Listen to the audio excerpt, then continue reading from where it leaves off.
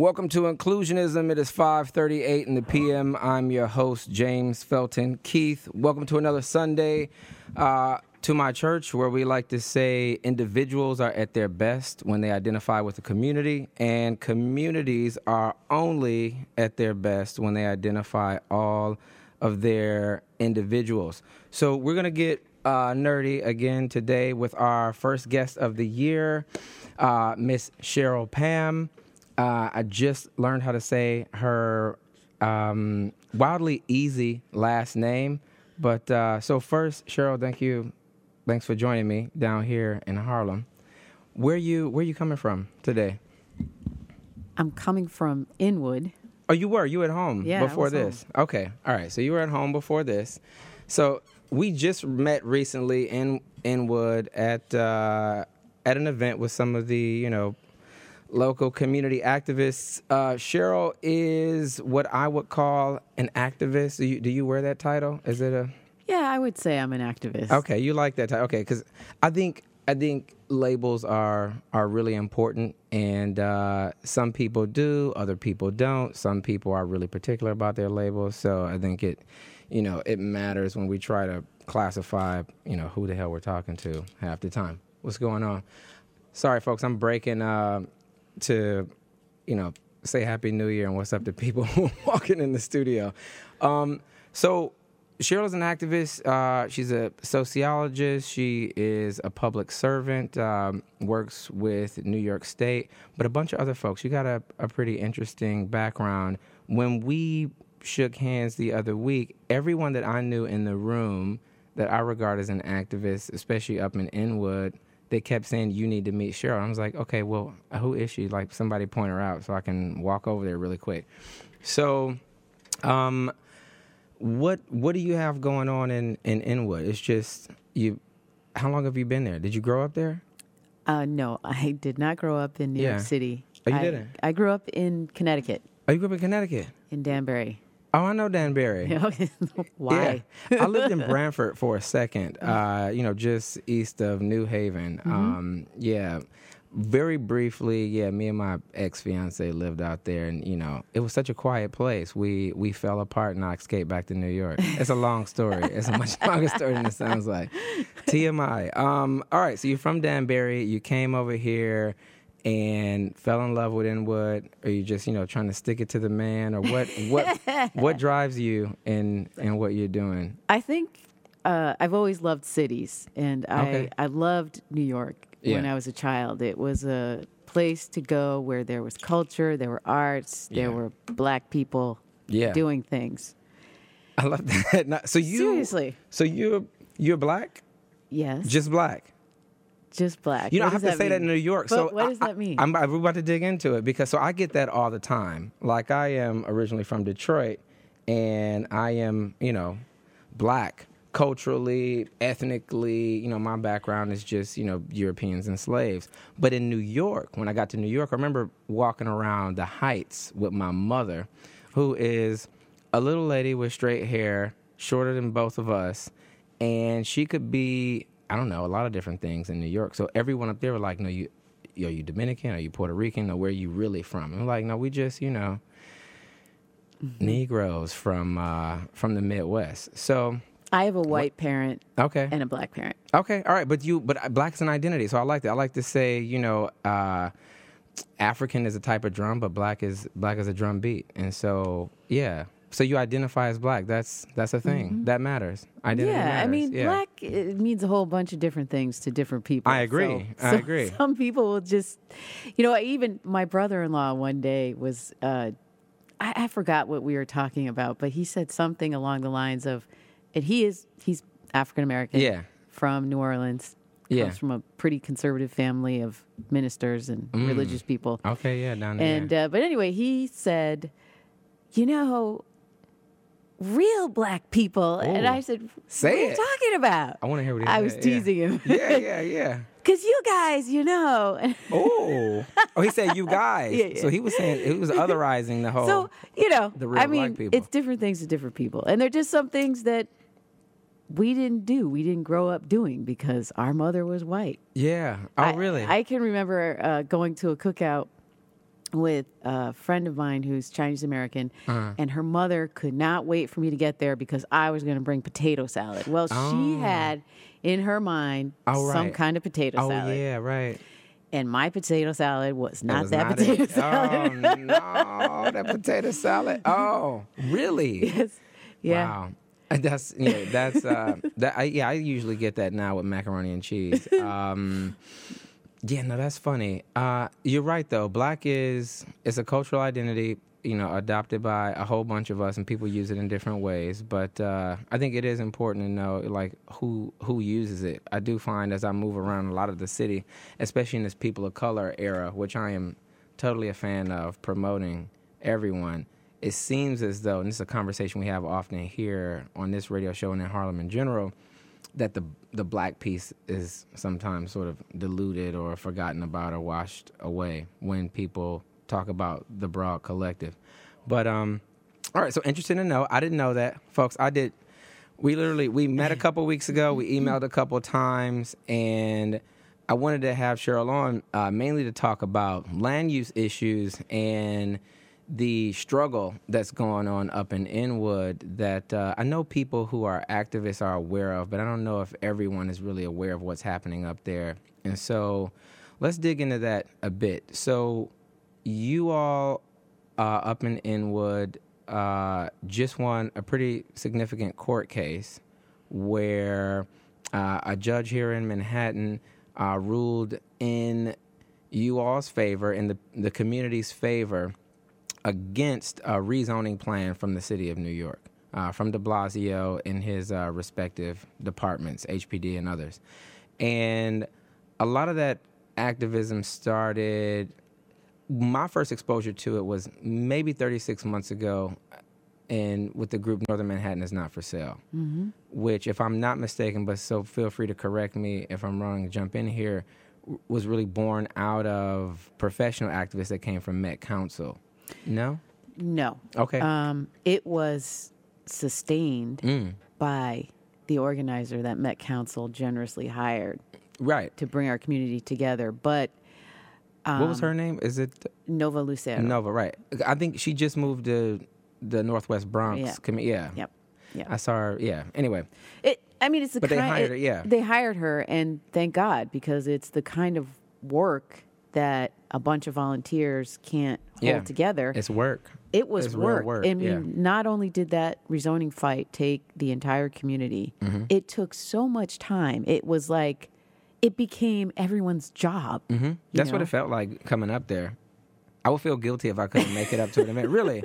And people look like, you're not here. I'm like, I'm trying to. It takes 30 minutes to get here, just like it takes 30 minutes to get to Midtown from Harlem. But anyway, yeah. So the executive director of Met Council, she actually lives in Inwood. Some people say it's not Inwood, it's Fort George or whatever. But yeah, we'll talk about that. She initially, Ava Farkas.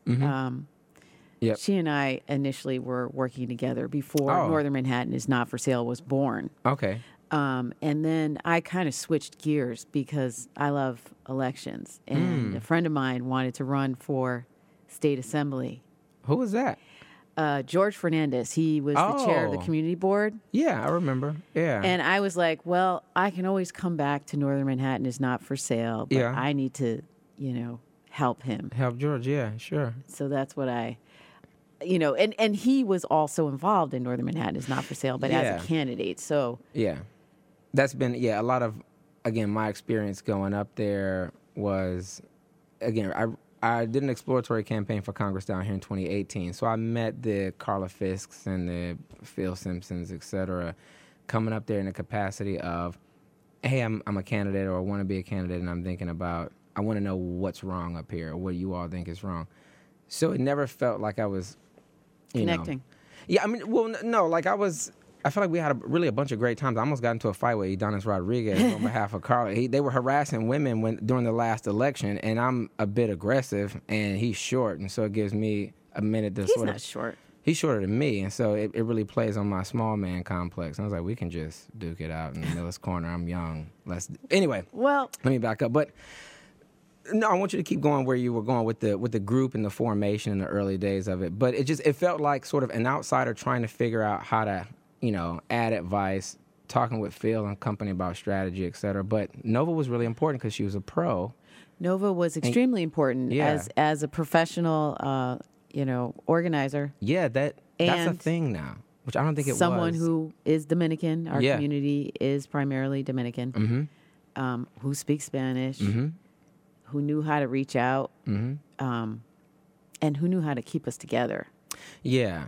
No, they were I remember how organized those meetings were, and I would sort of take back commentary to East Harlem, who had been rezoned a couple years before, and just saying I wasn't seeing that sort of organization in but not just East Harlem, but other places across the city. It's gotten a lot better now. Well, the community, so that's why, what Met Council did was so significant, because that was a choice made by the executive director. She didn't have to do that. It had a huge impact. Yeah. But the community was organized in factions, a lot of factions, and separate. Sure. All in their silos. At first, people were opposing the rezoning for varied reasons. Sure. It took some time to come together. For example, I was quite suspicious of the people who had organized to save the library. Oh, that's how I met all those folks. Very suspicious of that. But why? I'm curious.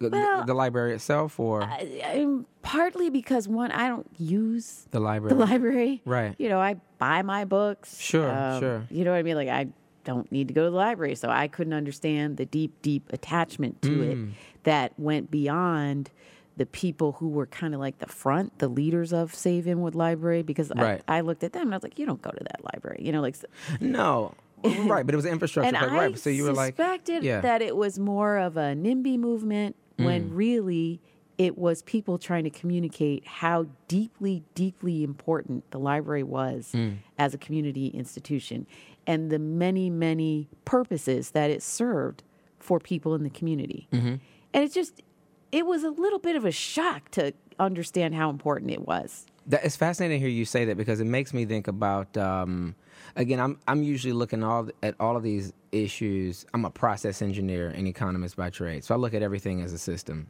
And I'm usually looking at those systems for opportunities that have a legal fight. And my intro, and for folks who are not familiar, Save Inwood Library was an activist group to save the Inwood Library. You can Google the library or chop it into your maps. But they were, as Cheryl was saying, one of the many groups that came together under Northern Manhattan is Not for Sale. And I do remember when they were new, and some of the worry from some of the people who, you're right, they don't look like they use that library. There were some activists there who had kids who used the library, but most of them were older people, white people who didn't need to use that particular library. And anyway, they were worried that they wouldn't be accepted into the Northern Manhattan Not for Sale group, or that they weren't being heard. And it's fascinating I'm glad that you add some color to it. And just, again, as someone who is active, can also admit, I live my own life, and so I don't necessarily see everyone's path to, this common goal that we've had. But I think, Northern Manhattan is Not for Sale is really substantial in that way, because, over what I would call a relatively short amount of time, it looks like a bunch of folks came together and started to get why they were all at the table. And now you all are this interesting motley crew of different ages, different races, different genders, and different parts of the neighborhood. Yes. It's crazy. It is crazy. And it's really Ava and Nova. And that's their sort of professionalism, that there was a budget available. Well, to make it, that there was a budget available for an organizer, yes, that made all the difference. But still, the organizer had the challenge of bringing us together and giving us a reason to come together. And I'm sure at times even Nova was having doubts about the different groups and why they were really there and what their motives were. It's not an easy thing to bring people who are so passionate about their own particular issue together and to get them thinking about other people's issues. But I think in the end, a lot of people have come to see the value of all of the points that we raised, and a lot of them wound up being in the Article 78 lawsuit. Right. This library was a big deal. Yeah. In the lawsuit. And for me, the issue was the displacement of Black and Latino people. That's a big issue in the lawsuit. the impact of the rezoning on the independently owned small businesses Yeah. that are primarily run by Dominican women. Yeah. That was a big issue, you know. No, yeah, I think when I first, again, heard about the library project and then, you know, going downstream to discover Northern Manhattan is not for sale, and again, meeting other candidates, meeting like Josue Perez, I think, was gearing up to run at that time, and other folks. And then I met Graham, who seemed like he was outside the party system at that point, but now he's a Democratic club. Let me just give you a little comment on that. Yeah. So a lot of people in Inwood, this was my experience when I did run for city council in 2013, was that people were very positive, especially in that little western corner of Inwood, about my candidacy. Except they weren't registered Democrats. And they really thought they were making a freaking statement by not being registered Democrats. Oh, yeah. And it just, I was like, all right, this is not going to help. I was that guy 15 years ago, but yeah. Thank you very much, you know. It's the education thing. People go, you know, I don't need to. Anyway, but keep going. So they thought. So, and a lot of them are the people that you see now in Northern Manhattan is not for sale. Are they registered Dems now? Some of them are.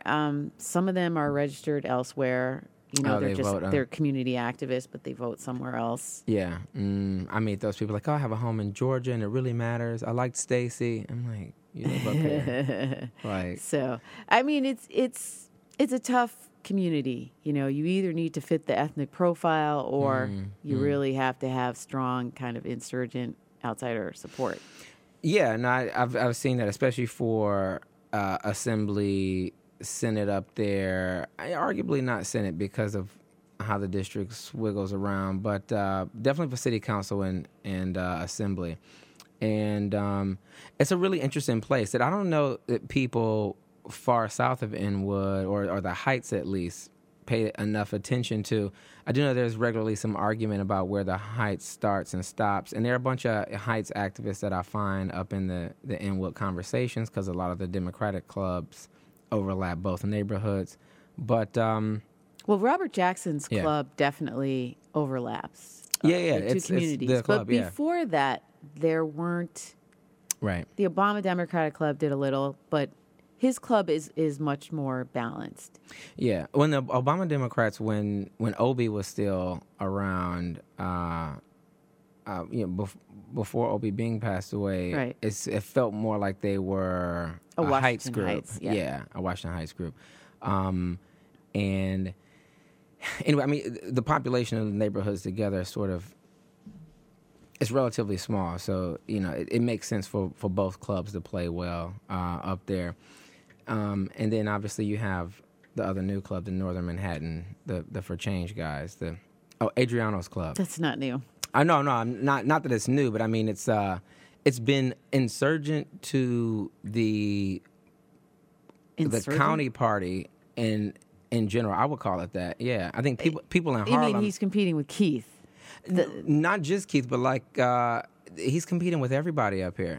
I think he's been race baiting a lot of. I mean, I think he's attacking Al Taylor right now. Like right this second, thinks he doesn't need to be in the office. Thinks someone Dominican needs to be in the office. Well, I mean, just for the sake of being Dominican. Well, and I think that's problematic. That that's why he would support Udonis.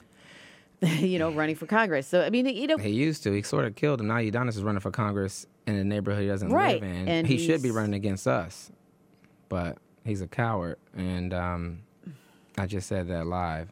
He's a coward? That's what I think. Sure.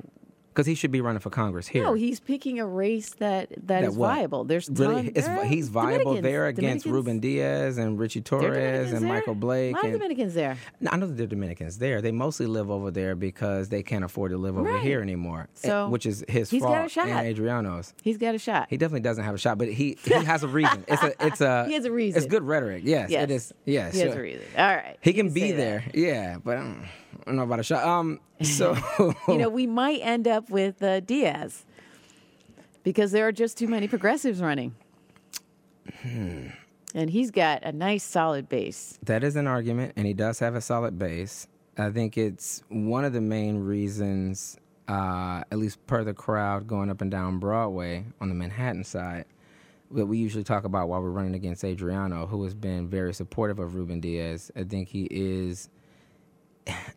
I'm not of the group who just wants to call it a conservative base. I think he's an outright bigot. He's a relic, and the people who support him represent that. They prop that up, but they're not ashamed of it. I'm a little bit shocked by the. I mean, there are people in South Carolina and Texas who aren't. Yeah, they're who they're they down. are. They're down for the get down. Yeah, yeah. So that's the thing. But aside from that, politics specific to the issue of, again, the library, the lawsuit in Northern Manhattan is not for sale. I think what attracted me to that project is the main argument that I was looking to make was that it's a bad infrastructure play. So as we add, and I feel like a broken record saying this in front of you, but I think to a lot of the listeners it's new. If we add new population to any part of this tiny island, it requires some infrastructural reinforcements. And everything, I would say, above 155th Street just does not have it. Arguably, stuff above 110th Street doesn't have it. Yeah, the subways, the bus system. All of it. If you trying to cross town with a bus it's crazy. Yeah. Yeah. Yeah, you can walk it. Anyway, yeah. The schools. It's crazy. In the schools. So, I want to keep this conversation going. So we're going to take, we're actually not going to take a slight break. WHCR 90.3 FM, the voice of Harlem. I just had to play that station ID really quick. No commercials. Also no calls. I've seen the light pop on twice. And please feel free to email us on the site, or you can tweet us and we'll tweet it back out to Cheryl and try to keep the conversation going. But so let's tumble down the rabbit hole of what this lawsuit was, what you all presented. So you all as a collective, as Northern Manhattan is not for sale, produced your own set of preferences. And I get that it's imperfect and is being amended now, but you produced a document for the community board, which, at least per my experience, was rare in regards to the rezoning stuff you all wanted to see. Are you familiar with the document? Yes, I worked on it a little bit. What were some of the things, some of the highlights from that document that you all would have done differently than what de Blasio was proposing? Or what were some of the priorities? Was it more assessment stuff, or was it specific stuff? Well, I would say probably the most significant difference is in the area of our greatest need in our community, and that was with respect to the affordability of the housing that de Blasio was proposing. Yeah. So he was not proposing housing that more than half the people in our community could afford. Could actually afford, right. Yeah, I mean, that is the number one issue across New York. I think most cities, most big cities, most urban areas. I was in Chicago recently, and they were having a similar conversation in L.A. I was there a few months ago. Mm-hmm. But so have you all thought about, and this is one thing I talk to a lot of folks when I'm talking to them up there, I'm talking to them about, can there be a campaign next on rebranding affordability? Because the word has context, just like how we talked earlier about labels and brands and how we understand ourselves, blackness being a thing in a box. There may be some holes that people can move in and out of, but it's mostly a thing in a box. Affordability means one thing, and I think that to working New Yorkers who vote but are not politically involved or who are not involved as activists, when they hear affordability, they go, oh, that's a good thing. There can't be anything wrong with that, right? And so it's a cop-out because, again, our incomes, earned or otherwise, aren't high enough to afford what live what a we're decent calling life affordability. and pay the rent. So, Right. But that's why you heard people all over the city asking that question: affordable for who? Yeah, they do not. Right. I like that one. I think there needs to be Affordable for more of a hashtag and T-shirt. I didn't see it trending enough, but even I went to a few Met Council meetings and I met a bunch of young women from upstate who were like, we're here, we're part of this fight. And as we started to move up with the Housing for All Coalition in Albany. Yeah, a lot of people were screaming that, but I think the step past affordable for who is, like, what is the new word? Like, what do we establish as the next base? I think if we don't establish it, some politician who is wholly bought and sold by real estate interests they'll rebrand it as something else. I think my hope is that the Avas of the world will help us sort of leapfrog the rhetoric that we've been using so that we can have something more interesting. But are those conversations that you're hearing? Are people Those talking are like that? conversations that we're going to have again because we're going to take a second look at the plan that we submitted. It's the Uptown United Right. alternative rezoning proposal. Yeah. And we're going to take a second look at it. So rebranding and, redefining Yeah. and setting new goals, that is going to be going on in the near future.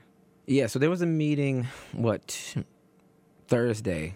What is it, Sunday? Yeah, Thursday. I'm really bad on days of the week. I feel like my whole week is it's one long week and it's blurred all together. But, the meeting on Thursday, a lot of folks were talking about that, about revisiting that plan. And I was trying to summarize, and again, this isn't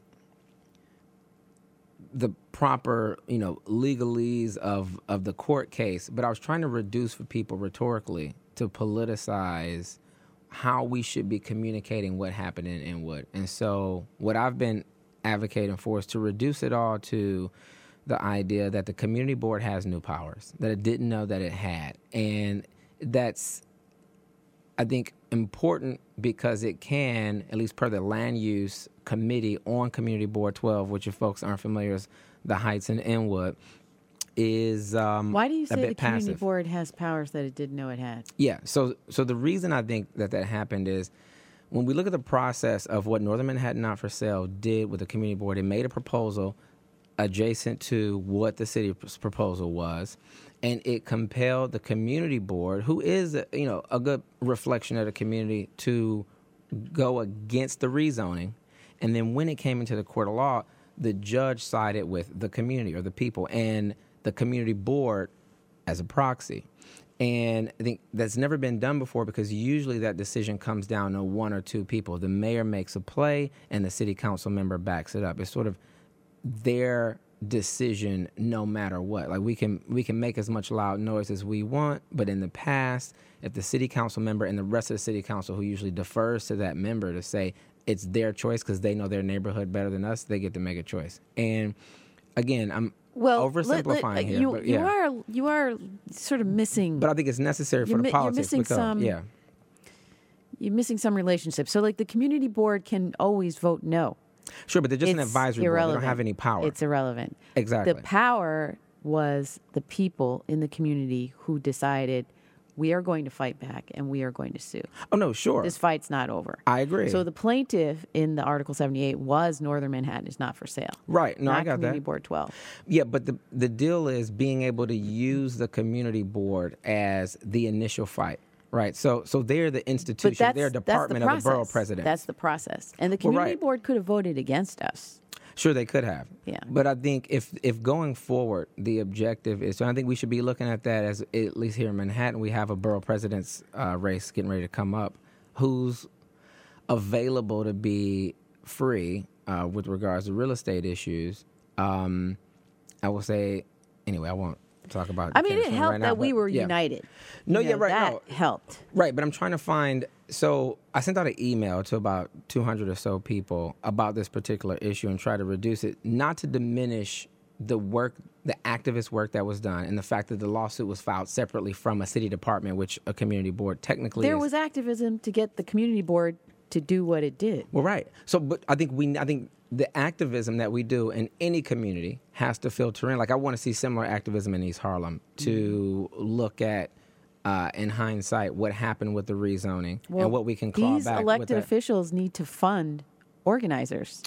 Well, here, what happened in Inwood was, I think, two things. You had Ava pay a professional organizer, which we don't get enough of in other areas. But I do think the other thing is a lot of the, in my experience with the different activist groups in the different neighborhoods, there were a lot more lawyers and people with master's degrees participating up in Inwood that I didn't see participating in the activism that I saw east of Park or east of 5th here in Harlem. That made a big difference in terms of the public review process during the EIS review.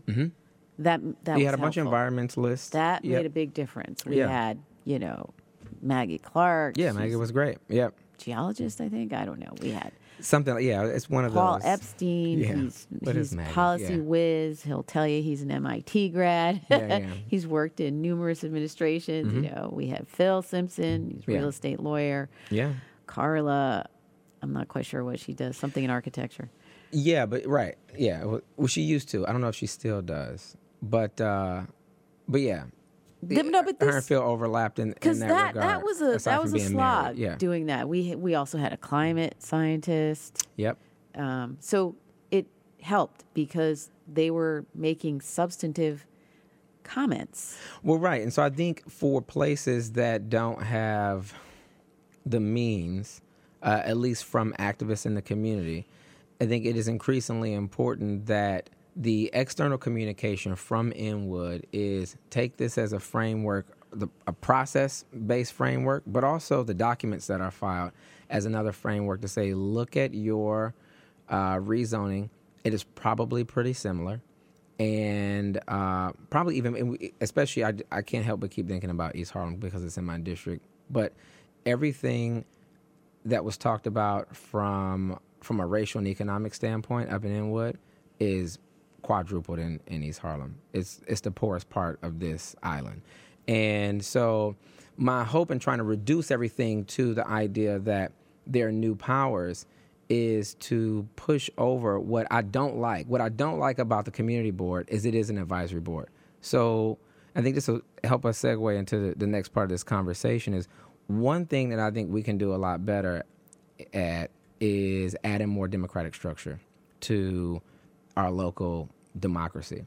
We have the same structure that we've had, since the population of this city was 1 million people. And now, it's grown exponentially. And I think the way in which we need to make decisions about these large swaths of people comes down to having more democratic structure in place. And it does two things. It helps us heavily vet change and change management, but it also empowers more people to participate, knowing that they'll actually have some teeth.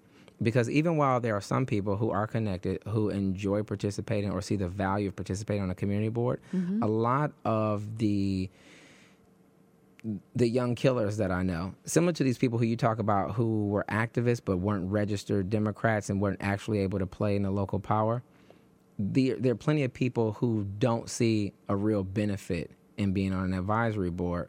And I think that's problematic. But I think when we talk about community boards, I think we can liberate them more. But I also think we can do that via building structures, via TA associations that we're obligated to have in NYCHA, but also outside of NYCHA. We've seen that obligation over the course of the past century bleed over into a lot of other strong TAs and large buildings that are not, NYCHA. So I like having that conversation politically because I think it gets people to start thinking about what, I don't like the word revolution that much, but what substantial change could look like per our democratic structure.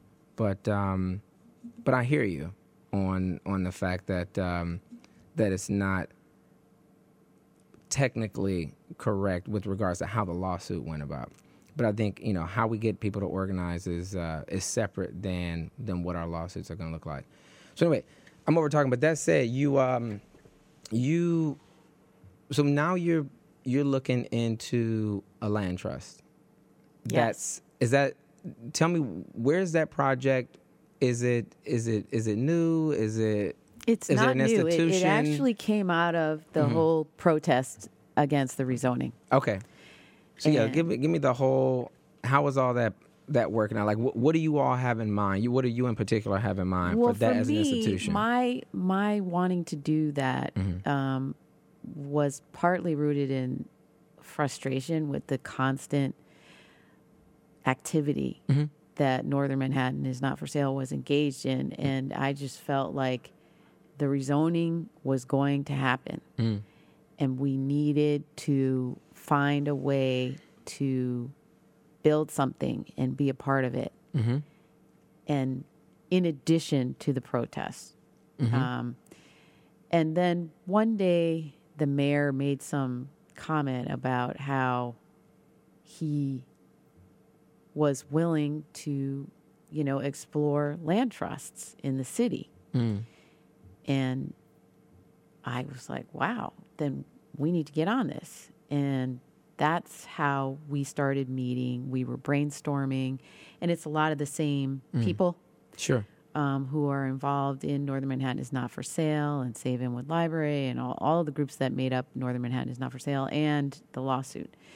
But we were meeting pretty intensively, kind of arguing and Really? brainstorming and learning to, work with each other and talk. And Is Maggie a part of that group? no. Oh, okay. Maggie is not a part of that group, but Paul is. Oh, Paul. Okay. And then Veronica Liu, who's from the Word Up bookstore, and Nancy Preston, and a few other people. Sure. But that's have been like the core in terms of like trying to figure out what could we be, how could we be it, how would we raise money, how would we, and so our goal really was to create community-controlled housing. Okay. That was actually affordable to people who lived in the community, and that would anchor them there, and that would be a force against displacement. And we also had kind of more broad goals because we were looking around and seeing what rezoning would do to the kinds of businesses that were in our community and our access to community space and, totally redefining what is a community facility so that it would have very little value to the people who lived there.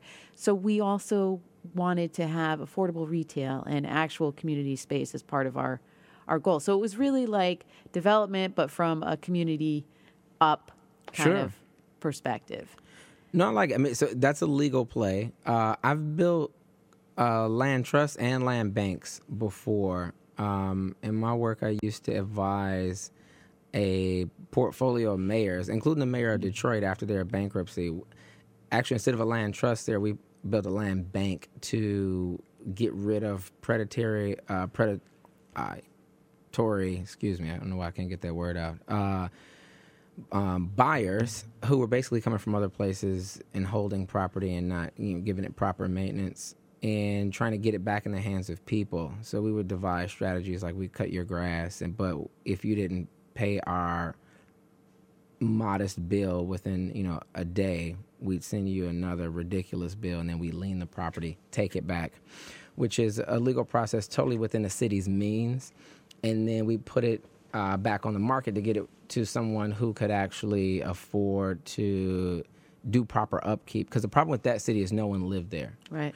Now, with this city, I think a land bank and trust may also be necessary, aside from also rezoning some stuff. So in this new plan, my hope, and something I'm often talking to folks like Phil Simpson about, is whatever land we want, sort of the wish list for a trust, it needs to be, including the capital assets, the buildings, it needs to be in this proposal to say we think a certain amount of this land is actually ours, and our ability to sustain the dignity of the citizens in this place. It becomes a human rights issue. Depends on our ability to control these rents and make them actually affordable, right? So I think that's totally doable. It'll be a hell of a fight because the owners will try to buck it. Yeah. But that's fine. It's a fight worth having. Well, I can talk a little bit more about that. Go in there. Early on, one of the things we wanted to do, and I wanted to do it, was we wanted to bid on the library project. Yeah. The Inwood Library project. Okay. I like that one. That's a good co-space. That's a good commons space, potentially. We started interviewing potential partners since we were pretty much a nothing entity with no experience. And soon realized that this was not going to be viable for us. Yeah. And why not? We weren't ready. We weren't ready to incorporate, and there were lots of reasons why we weren't ready really to do it. And even though it was appealing, we just weren't ready to jump.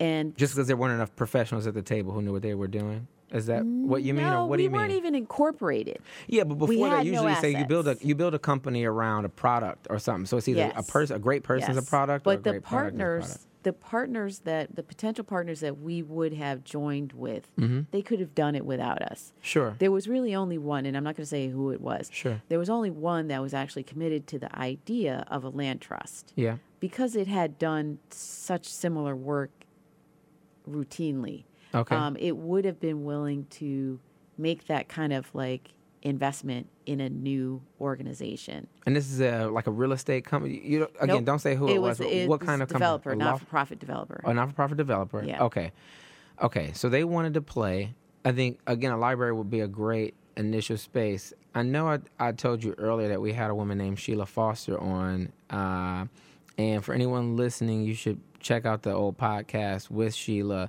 But she regularly talks about land use and real estate in a concept called the commons. In the same way you have certain stuff in Wikipedia, certain pictures in there in the commons. Anyone can use them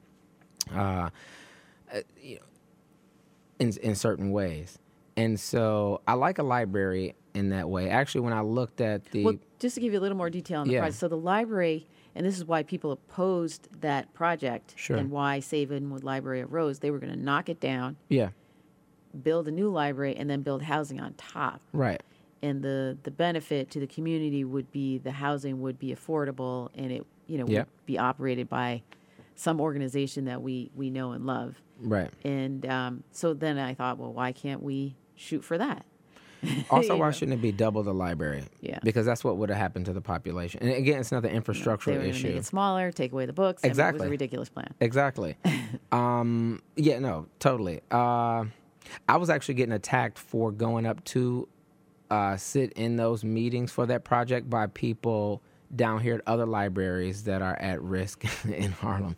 It's crazy how territorial everyone is and how folks don't really see that the real benefit for all of us. They don't see the pattern. Yeah, I'm like, we arguing about that. Like, come on. So anyway, I didn't know that. I didn't know that you all had moved as far per the land trust of talking to potential partners to help run it. What would you say, if you could have anything you wanted to make it happen, to be able to afford like the Novas of the world, not saying it would be her for this particular project, but professionals to run it orchestrated with experience? What is it? Is it mainly it's a budget issue to say we need folks to come in and be full time? It is a budget issue, and it is a professional expertise issue. Like, you're an organization, you have to have like a fiscal staff, you have to have attorneys.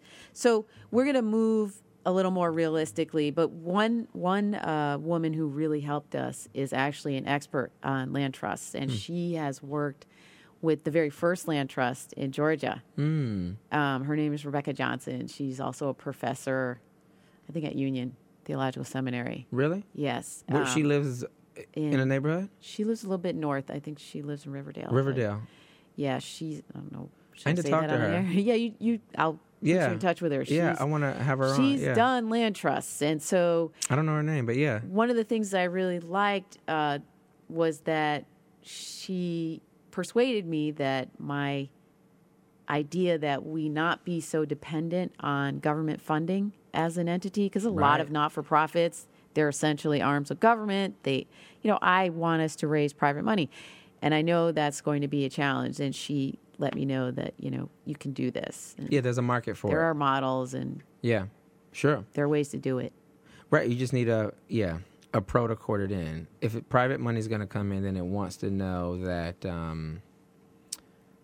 that it's going to be well managed. It's just like pitching a startup, which is why I'm really interested in it, because my background is I used to start a bunch of software companies and try to sell them. I was basically trying to sell people to the people who could do work of sorts.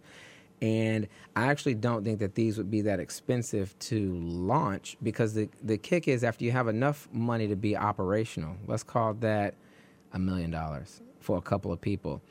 The thing is the assets that you acquire, even though they're depreciating assets, they're securitized, or can be at least, in a way that benefits the corporation that we see it prop up. You sort of start to develop an endowment to create a cultural buoyancy against what we thought was affordable and what is not. Oh, excuse me, I'm knocking my mic around. So I need this to happen. Like, I need you all to, not for political purposes, but this is sort of per this show, and one of my sort of life goals is to, expand democracy and break the definition of capital so that people can actually own a piece of society going forward. I'm a bit of a data geek. I look at personal data, et cetera, as an asset or as natural resource that people can own. And I think a lot of the arguments that we make with regards to, as an economist, we have defined all productivity as a measure of inputs. And so as I would define your data as an input to any productivity, not just Amazon and Google's, but also the cities, public and private productivity, I think we can make real formidable arguments now that we couldn't 20 or 10 years ago, that you are entitled to, a fruitful, dignified existence because you make your area more valuable. Period. I mean, New York is more valuable than Detroit because, again, we all live here and no one lives there. Harlem is basically the size of, Cleveland, not Detroit. But anyway, you get what I'm saying. Right. So this is something, are there any plans? It's 2020 now. We're in week 1. Is there, and I know that you are going to have more meetings, is there anything coming up where you see this sort of formalizing within the next calendar year? That's a yes? Yes, we are starting the incorporation process. Okay, good. So, good. yeah. And you all are the initial board. The initial board. Okay. And we're going to grow the board, absolutely. Yeah. We want our organization to be really democratically run. And we want it to be member-based, and members can run and be on the board. I like get it. Elected. So I like it. members are going to make decisions about our assets. Love it. And what we do. Good. So I like the idea of bringing them on, acquiring them, directly, but also there's some city stuff that's up for grabs that these trusts should have. So I just wanted to sort of throw that out there. Like, I think not only should you try to fund it, as Rebecca is saying, with private dough, but there is an opportunity to sort of double dip because there's a lot of stuff being misused here in the city. I mean, just with regards to vacancy, you name it. Right, or mismanaged buildings. Yeah, I think that if more of these land trusts were to prop up and there were a good infrastructure of them across the city, it'd also be an opportunity to bring back programs that have benefited us over time. That's part of our goal is Yeah. to be really like a community-centered kind of entity that isn't just about housing, but really is about development of people in the community. Yes. But that does take resources, and I think that the not-for-profit housing sector in New York City has been very successful, but it's starved of resources because it's so dependent on New York City and on New York State for funding. And the government doesn't want to fund basic operating costs in these organizations. And so you hit a brick wall eventually in terms of your effect and your effectiveness in communities. And I don't want us to be, I don't want us to be one of those. I think they have vision. But you have to be able to raise private money. Sure. I like it. So with that said, yep. I'm sorry, I'm looking at folks call us off. So we got a few seconds left. Where else can we follow you and stalk you and harass you in the world? What is your mother's maiden name? What's your social security number? No, where can we see your stuff? How can people get in touch with you, follow the trust? Should they just follow you on social media? You can follow me on social media. I'm on Twitter. I mean, I got on Twitter because of my council run. Oh, okay, right. I still retweet stuff. And I saw you retweeting Brian Benjamin a bit earlier. Yeah. Well, you know what? He's doing good things. He is. He's doing good things. Doing some good things. He is. Yeah, I'm with it. I like Brian. I didn't like the rainy day thing, but that was just a dumb idea in my opinion. But hey, there's no such thing as a rainy day fund in a state where elected officials are going to spend every single cent they can get their red hands on. There you go. No such thing. So people should spell your Twitter handle so that people don't think it's Cheryl. It's at Cheryl, Cheryl, and then my last name, Pahaham. Pahaham, folks. And then the Land Trust has a Facebook page. It's Northern Manhattan Community Land Trust. Okay. And also, if you want to stay in touch in terms of what's going on with the Article 78 lawsuit, Inwood Legal Action also has a Facebook page, and it's just Inwood Legal Action. Perfect. So with that, folks, follow Inwood Legal Action, follow the Land Trust, follow Cheryl Pam. Am I pronouncing that right That's again? right. I thought I was going to mess it up again. Pahaham, but it's Pam. Pahaham. It's an extraordinary name. We'll be back next week, and we'll probably have some updates from Cheryl soon because I really want to meet Rebecca. All right. Good. So until next time, thanks, folks.